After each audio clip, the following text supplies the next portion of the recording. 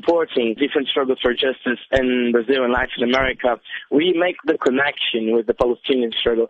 So for us, being solidarity with the Palestinian people is also fighting our local struggles. So I come to South Africa with this expectation of building bridges between our different struggles. And it's really inspiring to come to South Africa because the BDS movement is inspired in the international isolation campaigns that helped to put an end in the apartheid regime here.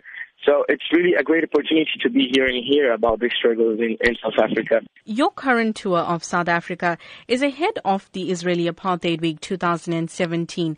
But what is then the focus of your talks? During Israeli Apartheid Week, and that here in South Africa is such a big event. I believe there are more than 125 activities happening all around the country. So I'm really pleased to be part of this great event.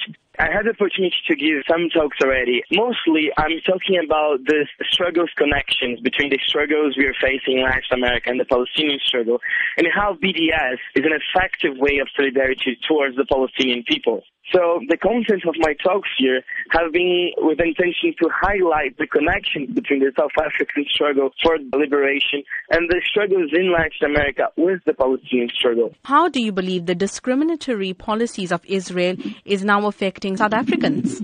It's interesting to look to what happened during the isolation campaigns against apartheid South Africa.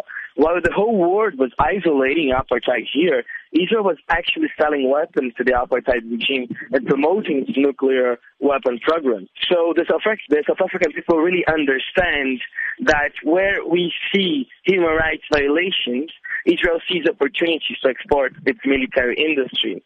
So I believe it's time for here in South Africa, we pressure the South African government for a full military embargo on Israel. We shouldn't be complicit with this.